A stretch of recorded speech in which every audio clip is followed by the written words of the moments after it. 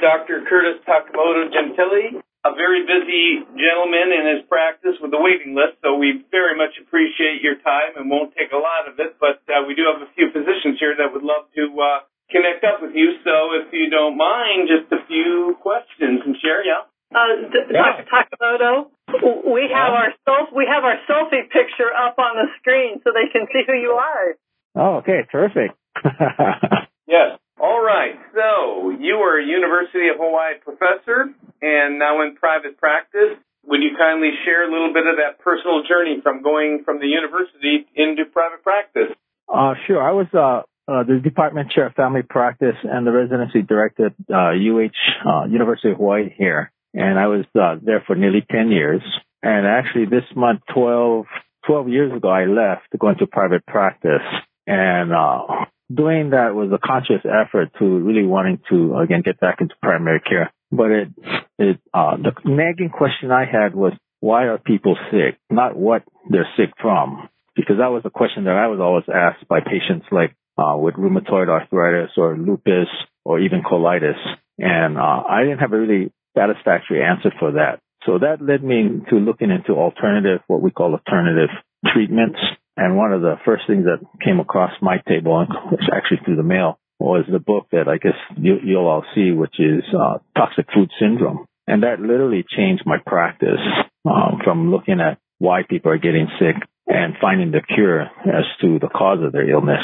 So since then, we've been doing this now for 12 years, Jeff. Yeah. And I think we probably hit 5,000 patients by now at least. It's amazing. Yeah, so that's my journey, and it's been a rewarding journey. And I hope all the doctors there pursue this because it will literally change the way you look at how you treat patients and how you can actually do something for them. Well, I appreciate that, and I mentioned to them that we loved attending your book launch, and it was just this past Saturday at the Hawaii Convention Center, and certainly congratulations on your book, because I know the kind of work it takes to get that done. What would you like to tell the doctors about your book? Well, the book there that I believe, did you receive the book? You know what? We are going to pass them out as you speak. Oh, terrific. The book was written with patients in mind. So each chapter has a survey of symptoms. Some of those symptoms came right out of the immunolabs for the chapter 1, which is food allergies. But it's a way for the general public to kind of go through these issues, and if they check enough symptoms off, they should proceed to read the chapter, because at the end of the chapter it tells them how to get treatment, what to seek.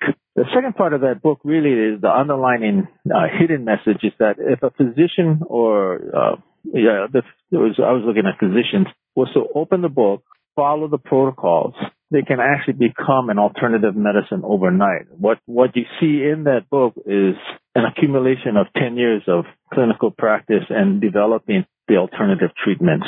So literally what you got in your hand is sort of the primer, how to start an alternative practice from the get-go, and you don't have to kind of fumble through this like I did in the first 5 years or so. That's fantastic. So literally the patient can learn the kinds of things that they want to ask or receive of the doctor that's doing these innovative procedures. And at the same time, the doctor who receives the book or a patient who gives it to their doctor can get the doctor kind of on the fast track to get implementing on these techniques and this whole this approach to healthcare. Correct. Exactly. Oh. And when there's like the food allergy, there's a part of that first 2 chapters talks about leaky gut syndrome. At the time when I wrote the book, I mean, the research was out there, but it was like looking for the definitive proof. And now lately there's some research out that they have actually been able to identify the protein that's associated with a leaky gut. And so it is a true disorder, and it is happening in the gut, and it's measurable now. And so it's actually validated. So that's what I want to say about that chapter. It's like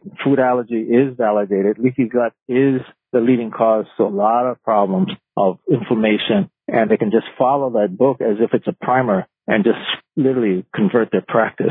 That's fantastic. So what type of patients do you tend to recommend the food allergy testing for? So, like, in a primary care, you're going to hear a lot of patients complaining of fatigue. They're tired, low energy. They're just always exhausted.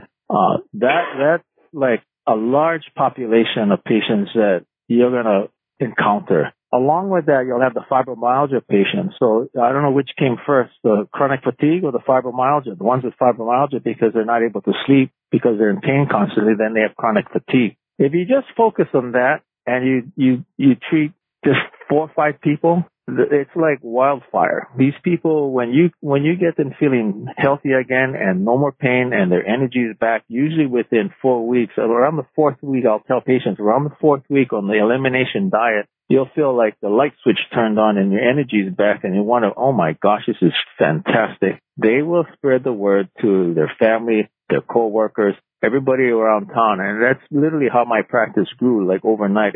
It would just take a few patients to get quote unquote miraculously cured. And then in Hawaii, we're on an island, so it's like the Coconut Wireless Network. They tell everybody. And, before we knew it, our appointments were being filled by the same kinds of patients. And that's the key. You'll get the same kinds of patients over and over and over. And so you'll get really comfortable doing the process.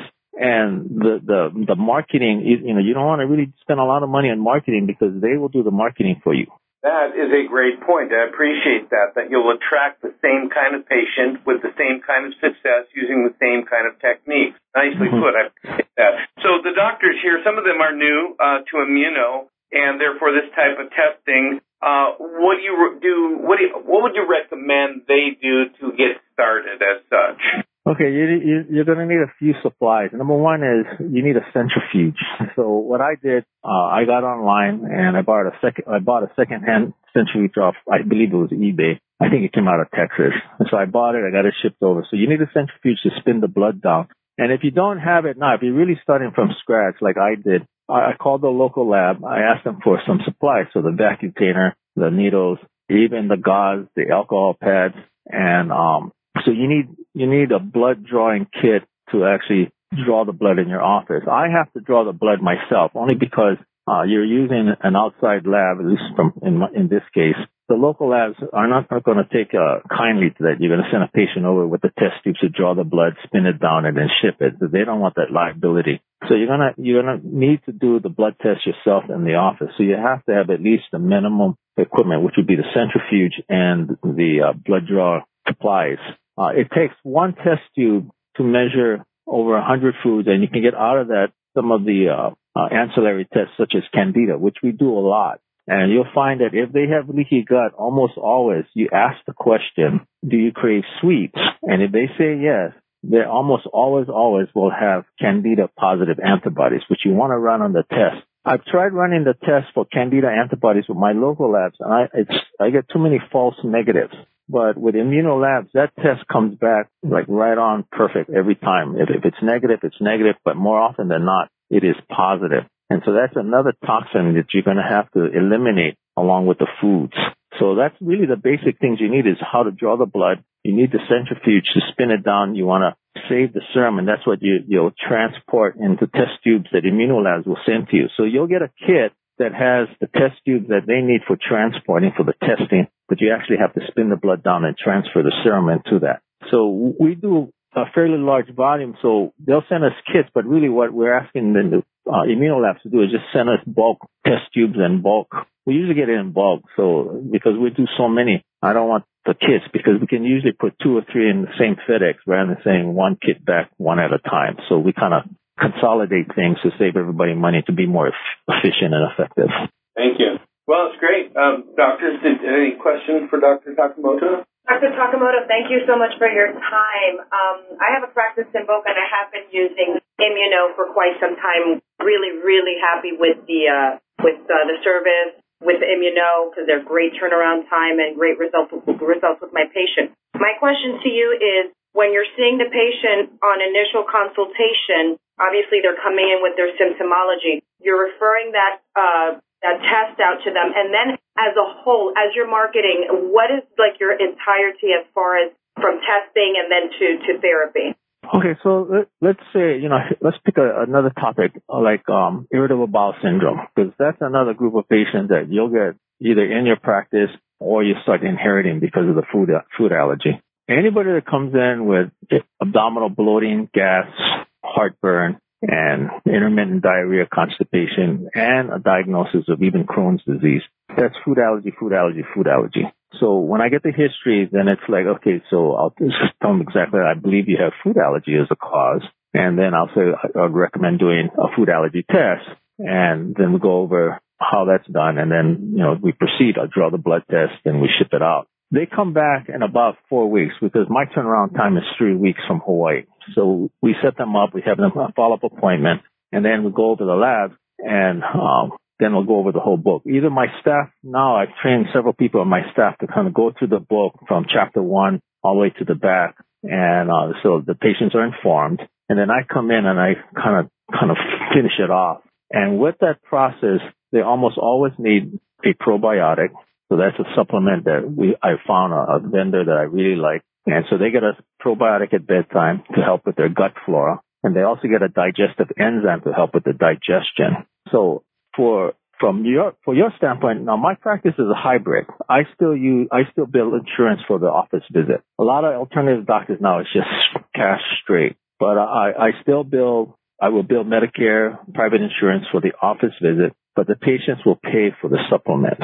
So that's a different cash revenue there. So they pay the probiotic, the digestive enzyme, and if I do if I do the Candida testing and it's positive, then I'll put them on an intestinal support, which is a natural remedy for fungus and Candida. And so those are the 3 supplements I rely on consistently with this food allergy protocol. Does that answer the question? Sure. And then you're bringing them back in after the 90 days to reevaluate? No. Yeah, I'll let them start, and I usually bring them back between 4 to 6 weeks because I want them to get into it.